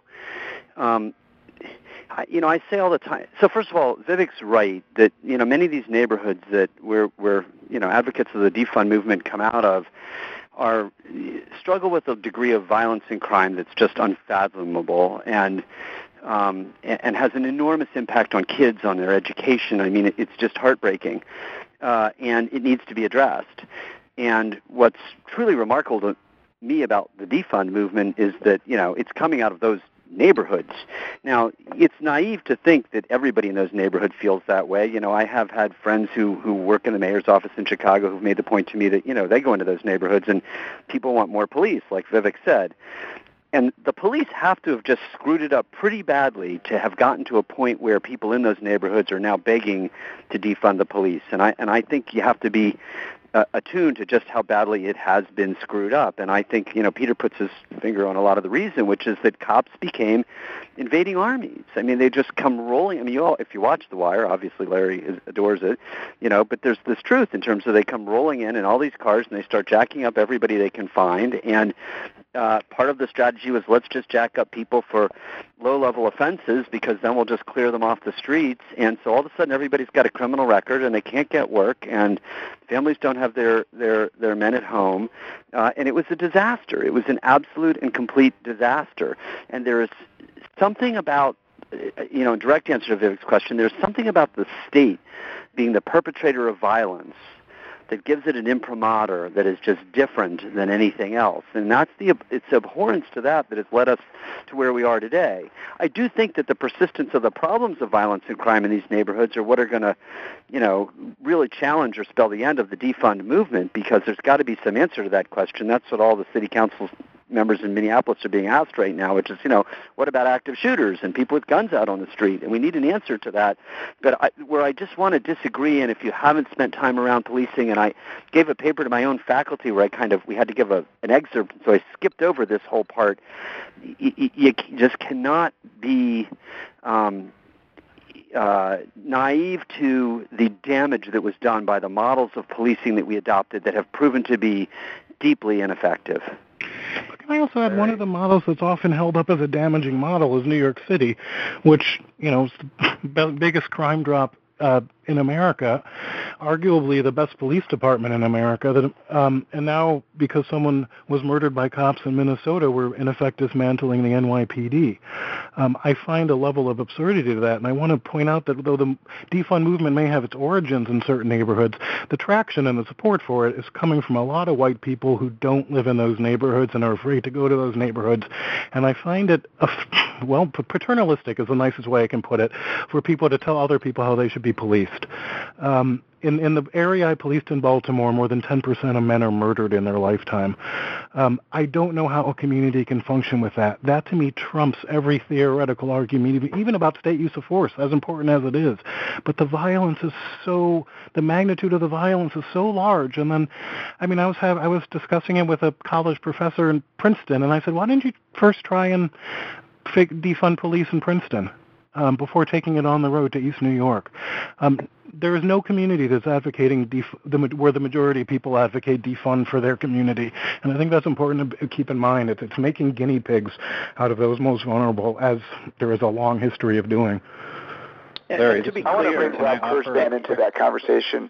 Rob, do you want to maybe apply the concepts of political partisanship overlay on that process and social norms as to which elites to listen to in determining whether to defund police or not, and how that process works?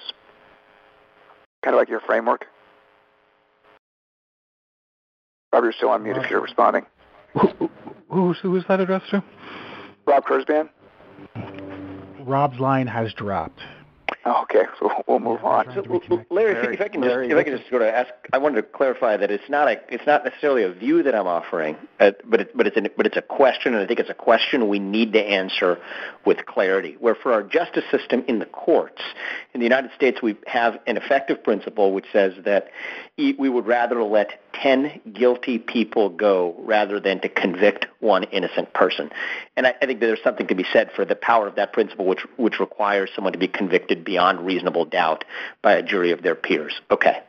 I think we have reached a moment where we need to come to a similar value judgment about the way in which we think about our policing system, not our court system, but a policing system, where we answer the question of how many innocent lives will we accept being sacrificed on the streets of our poorest and most difficult communities in order to accept one wrongful death at the hands of a police officer. That is not a view, that is a question, but I think it is a question that we are evading, talking around the issue through the defund movement and everything else around it, when in fact I think at the heart of that question relies the vacuum of an answer that doesn't have the same level of clarity as we do in our court system, where we say you must be proven, guilty beyond all reasonable doubt. Okay, we all live by that principle. I think the absence of that principle in policing is what begs for an answer. And I think there's folks more knowledgeable than I on this call on the merits, but I'd love to hear your perspective on what the answer to that question would be, is how many lives at the hands of criminals in these communities are we willing to accept in return for one wrongful death at the hands of police? Because I think that's the heart of what ultimately we have to make a decision around as a trade-off for our society. But it's an absolutely false choice, and that's the point that I want to make. And so, first, with the sort of 10, guilty people go free so that one innocent is not convicted, I mean, that bears no relationship to our criminal adjudication system whatsoever. And if you live anywhere in and around the world plea bargaining, you are perfectly well aware of that. And I heartily recommend Emily Bazelon's book on this, which is just a phenomenal read and engrossing. It captures you. You want to read it, and it teaches you a lot about that. So in policing, I think the problem is the modality of policing, and that's what we're trying to fix with our project in Chicago. So what every police chief will tell you in any urban area, and every cop, I think Peter will amen this, is somebody gets shot, nobody will cooperate. People don't call the cops when shots are fired. Nobody will step up and help the cops solve the crime. Often people know who it is and they don't do it. And it's because, A, they're incredibly alienated from the police, and B, they're afraid because we have not succeeded in restoring order in those communities. And so there has been a breakdown because of the way that we police. So what we're trying to do in Chicago is exactly what Peter has said, which is get the cops out of the cars, build relationships with the community, co-produce, to use the word from Obama's 21st Century Task Force, co-produce public safety so that the police and the communities are solving their problems together. And again, we're early in a pilot, though the PD's decided to roll it out over the city and the mayor has decided that. And what we're showing, I mean, this is not all public yet, and its preliminary results, is first, the cops love it. Like, they are so much happier not being seen as an alien invading army, but working with people in the community. And the people we've got working with them in the community were not like the ones that always wanted to show up to work with the cops. They were people that hated the cops. But they're learning together that they can identify problems and solve them, whether it's a drug house or whether it's, just a parking zoo around the public school, safe corridors to get kids to school, whatever it is. And so I think what we need, and I would think folks listening on this call would understand this the best, is to use our noggins to figure out new ways to do things instead of just doing them the old ways that don't work. But Barrett, you're avoiding. I think you're right. That's good strategies, good tactics. But you're avoiding the question that was raised, which I think is a good question. We don't talk about collateral damage in policing, but inevitably there is, because cops make mistakes. And when we have seen reactions that are based solely on cops killing someone, it is followed by less policing, usually a reduction then in complaints against police and police-involved shootings because cops aren't doing as much. They're not being proactive, and more people die. And I think there is a trade-off there that we do need to address because I think that is sort of a crux of the matter. And I'm pessimistic now about reform because Minneapolis, as you probably know, but went through all the de-escalation training, the implicit bias training, all that, working with the community. And you know what? Maybe it worked. I don't know. But it didn't work well enough because George Floyd was murdered. And if we require perfection from policing, if that's the standard, we're doomed.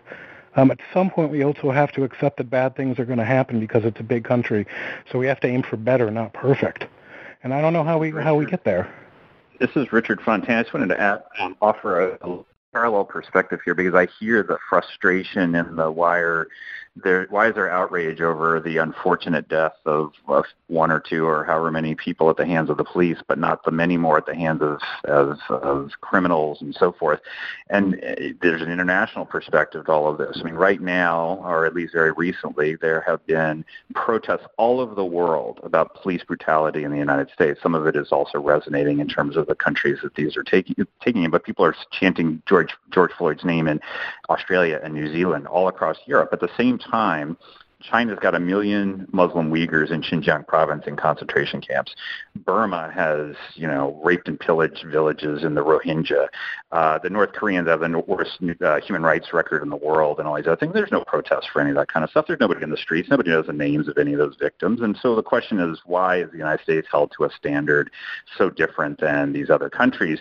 And, there's a number of answers. One is dominance of the United States and so forth, but a lot of it is the perceived gap between the standard that is expected from the United States, which is one based on freedom and human rights and civil rights and liberties and all this stuff, and the actual practice, and that causes outrage. And I think here, too, the gap between what is expected of the police, rightfully or wrongly, and the practice is what's causing the outrage, not no one's particularly surprised, however terrible it may be, when violent criminals act violently. But they are very outraged and surprised when the police do. It may go along with it, but I don't think that you can change the mentality other than kind of shaking your fist at the world. You're stuck with the reaction to violation of a perceived standard. Yeah, I think, Richard, the thing that's different about that is, I think one is an intra-American norms question where we are a liberal democracy in a way that North Korea and China are not, and we are proud of that, and part of being proud of that is holding ourselves accountable to live by the standards of that. But I think there's a separate question that is within that liberal democracy. Is it a failure of our ability to deliver civil rights to communities who need them, to provide them the level of protection that we also provide to minority communities as we do to predominantly white communities, to poor communities as we do to predominantly wealthy communities? That itself can be framed as a rights-based question on a basis of community rights. And I think what makes this question more difficult is trading that off versus the deaths at the hands of a police officer, which will be the collateral damage of greater policing, no doubt, in the same way as collateral damage of an interstate highway system is a certain number of deaths that the National Transportation Safety Bureau accepts every year. Here it's even a question of not just efficiency versus lives, but lives versus lives. And I think in that question, I don't have an answer, but I do think that running from the question, I think, is going to leave us with an unsatisfying answer for the next decade unless we come up with a lucid principle for exactly how we trade off that effectively calculus. I wonder, and I don't know who to ask this question to, but maybe someone could jump in. When you had the beginning of the Arab Spring, we had the Tunisian fruit merchant self-immolate himself because of his inability to work with the government to get what he wanted, which was a license to sell his fruit, and was constantly being ticketed and just couldn't take it anymore. And then when the riot started, the regime fell. Do you think that the George Floyd reaction, is it really related to George Floyd, or it does reflect some other anger that's festering? Is it related to the lockdown? Is it related to the view of the citizen in the state? Is it really about police brutality, or is it just something else, just like it was for the fruit merchant? I mean, I'll just take a guess. And by the way, I just want to be perfectly clear. I couldn't agree more that the carnage in American cities is just completely unacceptable. My former colleague, who's now at Princeton, Patrick Sharkey, wrote a wonderful book on Easy Peace about the impact of gun violence, and if you've never stopped and focused on it, it's gut-wrenching. One of the most interesting pieces about, and Patrick would be great to have on this call sometime, was research that showed that you could track where shootings happen, and then just because testing of students is completely randomized around that, there's no correlation whatsoever, you could see that in concentric circles coming out from the gun violence, test scores improved or they dropped as you got closer, and profound effects on education. So I agree that the question of how we address that problem is critical. My instinct from spending a lot of time over the last few weeks hearing from people out on the streets, from advocates for national groups that are trying to be supportive or not supportive, from the police, is that we are seeing a confluence of, maybe four factors. So one is certainly we're here after the Kerner Commission, we were here after Ferguson, and here we are again with the deaths of black Americans because of the police. And I will point out, by the way, that the deaths are small. The uses of force are much greater than that, and that's the number to be thinking about. The second, I think, is just the lockdown. Like it's affected people profoundly, and they're antsy and uncomfortable and unhappy, and particularly in affected communities, people have been ravaged more by the disease and lost more jobs, and poverty is even more of a problem.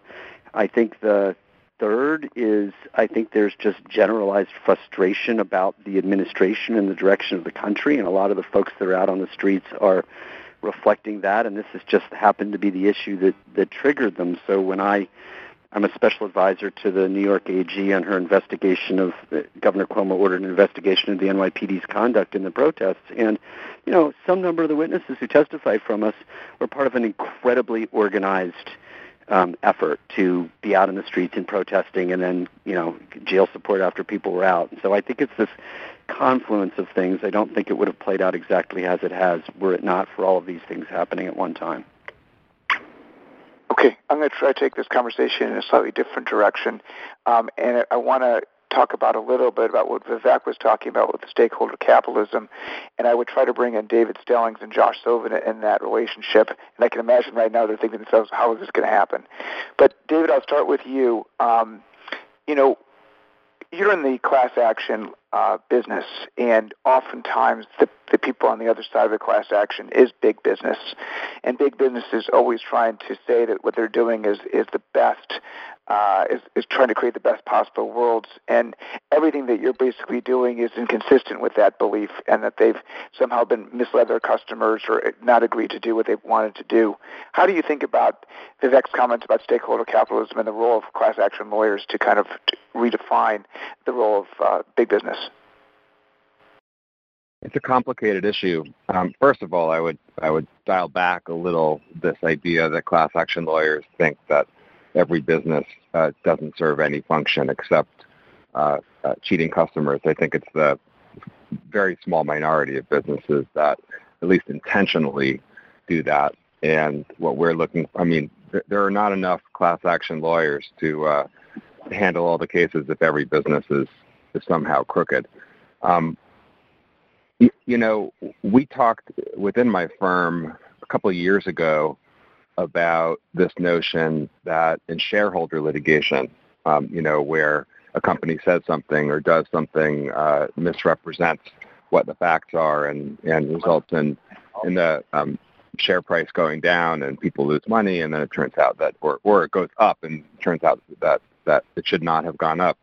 We talked about how the taking into account ethical considerations, taking into account what companies should focus on beyond just maximizing shareholder return, which is what a lot of public companies strive to do, how that would affect our practice, how that would affect society in general. And there were very mixed feelings, even within the firm, even among partners within a class action practice that litigates against companies that commit securities fraud, because it opens up.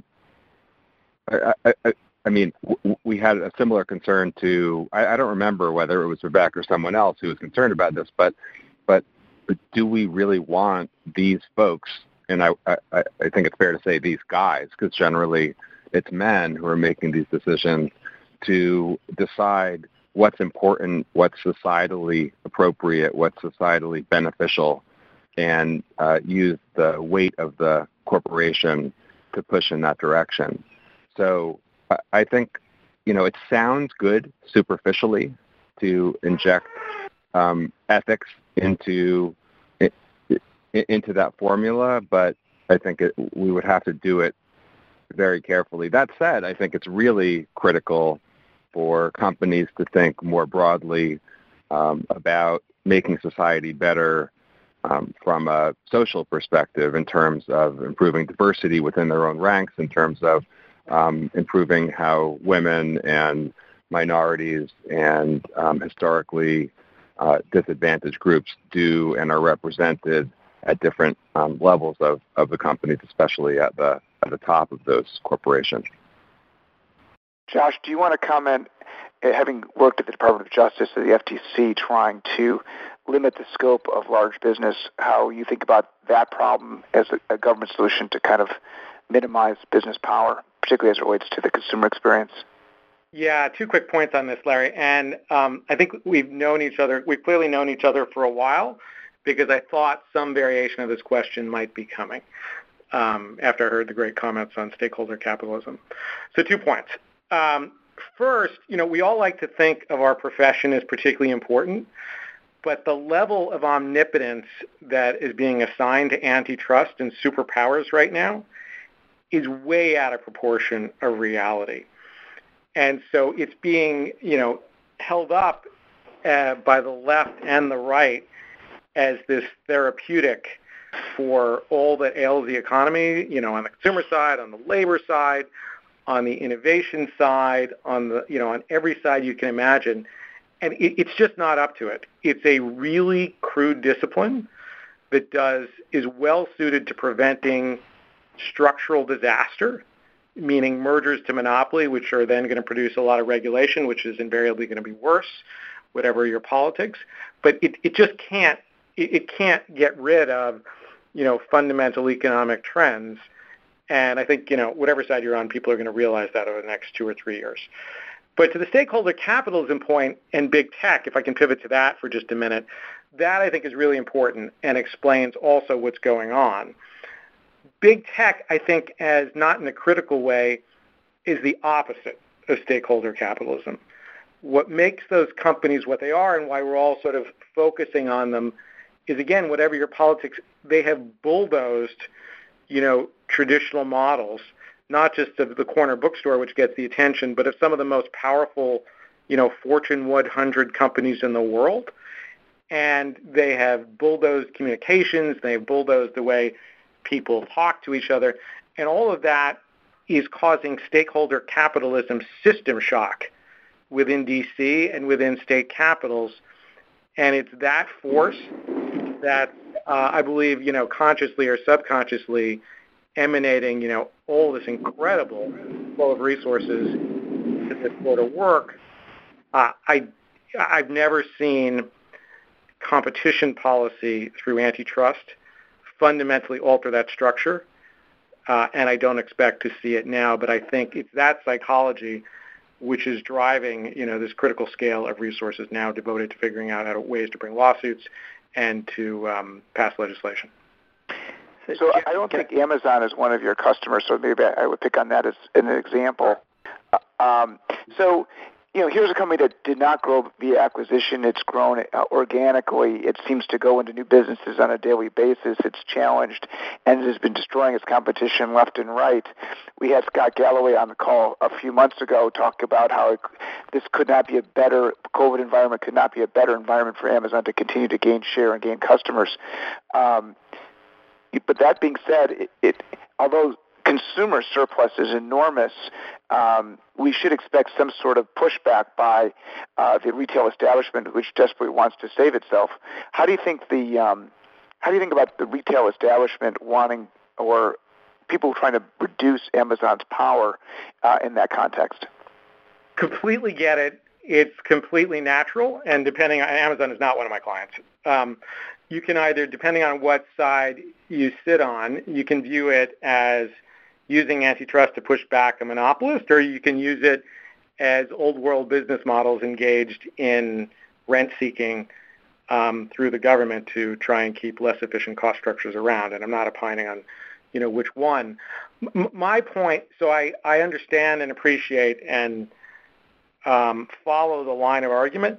My point is there's no example really in the last, sort of 5 decades of antitrust getting at those issues. You can decide to turn Amazon into a utility if you want and regulate it. I think that's probably a pretty bad idea, and is going to produce a lot of unintended negative consequences. But looking for some 5-10 year massive, government antitrust suit followed, by massive amounts of class action work, I just don't think is going to get people what they want. It may make them feel better for a little bit, but you're not likely to hold back, these very powerful economic forces. I want to bring Mike Dovey into the conversation. Mike, one of the things that was talked about as a potential antitrust legislation is preventing micro acquisitions by large corporations in the field. You work for a entrepreneurial startup tequila business, and I imagine that your exit is going to be a sale to one of these larger alcohol firms. Is that really the plan? And if so, if for example we prohibit those sort of acquisitions, does it fundamentally question your entire business model, and how should we think about entrepreneurship in a world where small acquisitions are not allowed? Good luck, Mike. Well, thanks, Larry. It would be one of the options, right? One of the exit plans, but not necessarily the only one. So, yeah, it limits optionality, and there are several different models that we have that we could kind of employ kind of separate from that.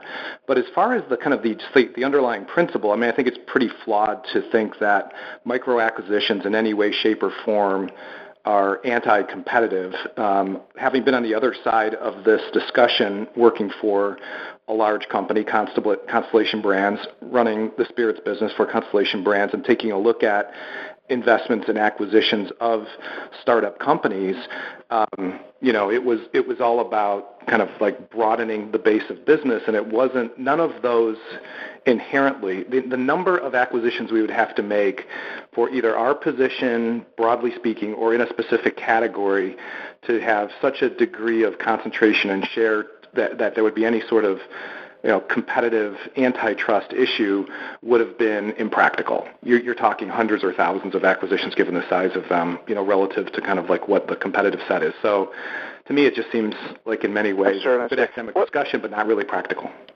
Just one random question. We spoke off this line, but together, about the craft beer business being under a lot of stress right now and how that's going to consolidate. Do you want to just take a second to talk about that? Yeah, well, I think anything right now, at this moment in time, there's going to be continued consolidation, which is also, I guess, an argument for the argument against prohibiting micro acquisitions, because you're going to allow a lot of people that have fewer exit plans then, and bankruptcy might be their best one if you limit the ability for them to be acquired. But you have places like or categories like microbreweries who there was an proliferation of those over the past 10 years or so. There's already been a shakeout of that. Situations like we have with coronavirus, where a lot of these places were hurt because their direct-to-consumer business that was running through their kind of bar and restaurant business. A lot of these had walk-in traffic that was shut down just like any other bar or restaurant was. They were hurt by that. So you have a lot of businesses that are going to be struggling, and the undercapitalized ones clearly will be the ones that go first. But that's not just beer. We'll see it in small wineries, high-end wineries. At this point, there's going to be a glut in that. I mean, everybody right now has been thrown a curveball. If you're a microbrewer, you've lost a lot of your business. I mean, the other end of the spectrum is just from a production standpoint, you can't find cans in the world these days, and the guys who have caused that to happen are the big guys, and they're soaking up the supply. So again, further pressure on the little guys. It's coming from a surprising number of sources. So again, I think that it's really critical to give people the broadest range of options and not regulate against that. Okay. I promised our listeners that we would end on a note of optimism. I just wanted to go around the room and highlight something optimistic that we may have missed from the call. COVID-19 generally brings out the worst in us. So what can we think that's positive? I'll start with David Stellings. David, what do you think that you're optimistic about? I'm optimistic that the court system has continued to run generally and will continue to run well through this pandemic, no matter how long it lasts. Judges and their staff and lawyers have been remarkably active during this period when every office was closed, every courthouse was closed. Cases are still moving forward. People are still able to seek justice, and people are getting justice. Joshua? Yeah, to pick up on that, and under a non-covered topic is the fact that the federal workforce is not in their offices. They're working from home, which I think is the right thing to do. They have been able to operate far more efficiently and consistently than I think the body politic would ever have thought possible, given resource constraints. Whatever you think about what they're doing from a substantive standpoint, they've done a really good job keeping the trains rolling, and I think they get credit for that. Peter? Optimism, you won for me, huh? I've never been so pessimistic in my life. I really have been enjoying the clean air when cars went out. Does that count? Depends where you are. Well, in New York, the skies were very blue, and that's about all I'm optimistic about. All right, Barry, what do you got? I think once we all calm down a bit and the rhetoric calms down, we may see common ground between the folks on the defund side who really feel that that they've been deprived of certain social services, and the cops who think that they've been sent to deal with a lot of problems that are really ought not to be their primary obligation. And we may start to see some reforms that have been long needed. So I tended to be in Peter's direction on optimism, but that's what I got. Okay, Richard. Well, the first half of this year and the every country for itself, combined with the Chinese reaction and that of some other countries, and with the United States looking so internally for obvious reasons, I think it has reminded a lot of people around the world, and hopefully some Americans too, that the world is generally better off when the United States, with its power and interests, is in a leadership role rather than following or absent. So the opportunity to reassert that kind of thing lies almost entirely within us. The demand signal for it's pretty high. Michael? I'll take it from a consumer perspective. We've all been through a lot, and I take a look at it through the lens of the luxury business. Our products are non-essential, and the rise in the spending that we've seen on this varied rapidly. And again, let's hope that it's pretty consistent. To me, is an indicator of broad consumer optimism, and my hope is that population is right. I hope so too, Vivek. Yeah, I think the virus gives us something that we haven't had in nearly 20 years since 9/11, which is a common enemy. And I would say that as best we know, COVID affects us whether we're male or female, whether we're black or white, whether we're gay or straight, or Democrat or Republican, you go down the list. It's true that the virus tends to disproportionately impact older people, but even that reveals something we share in common, which is that if we're not over 60, then we certainly hope to be one day. And so if I'm to take an optimistic note, I think it ought to remind us that our greatest vulnerabilities and our greatest concern ought to not be the microaggressions that one group commits against another, but rather the macroaggressions that we face together as one people, and that our greatest vulnerabilities are truly shared. That's very nice. I just want to, people who may have joined us late, I want to remind those listeners that I'm taking July 4th off. There will be no call next week, but we start on Sunday, July 12th. I will be co-hosting a call with Stanford Law Professor Rick Banks, and the topic will be what happens next with regard to race relations. I'll be sending an email out in the next couple of days with an ability so you can invite your friends. I think it's going to be a spectacular event. And with that, I say have a great afternoon. Thank you to my speakers for participating. You were terrific. And to my listeners for listening. You can hang up now. The call is over. Thank you so much, and goodbye.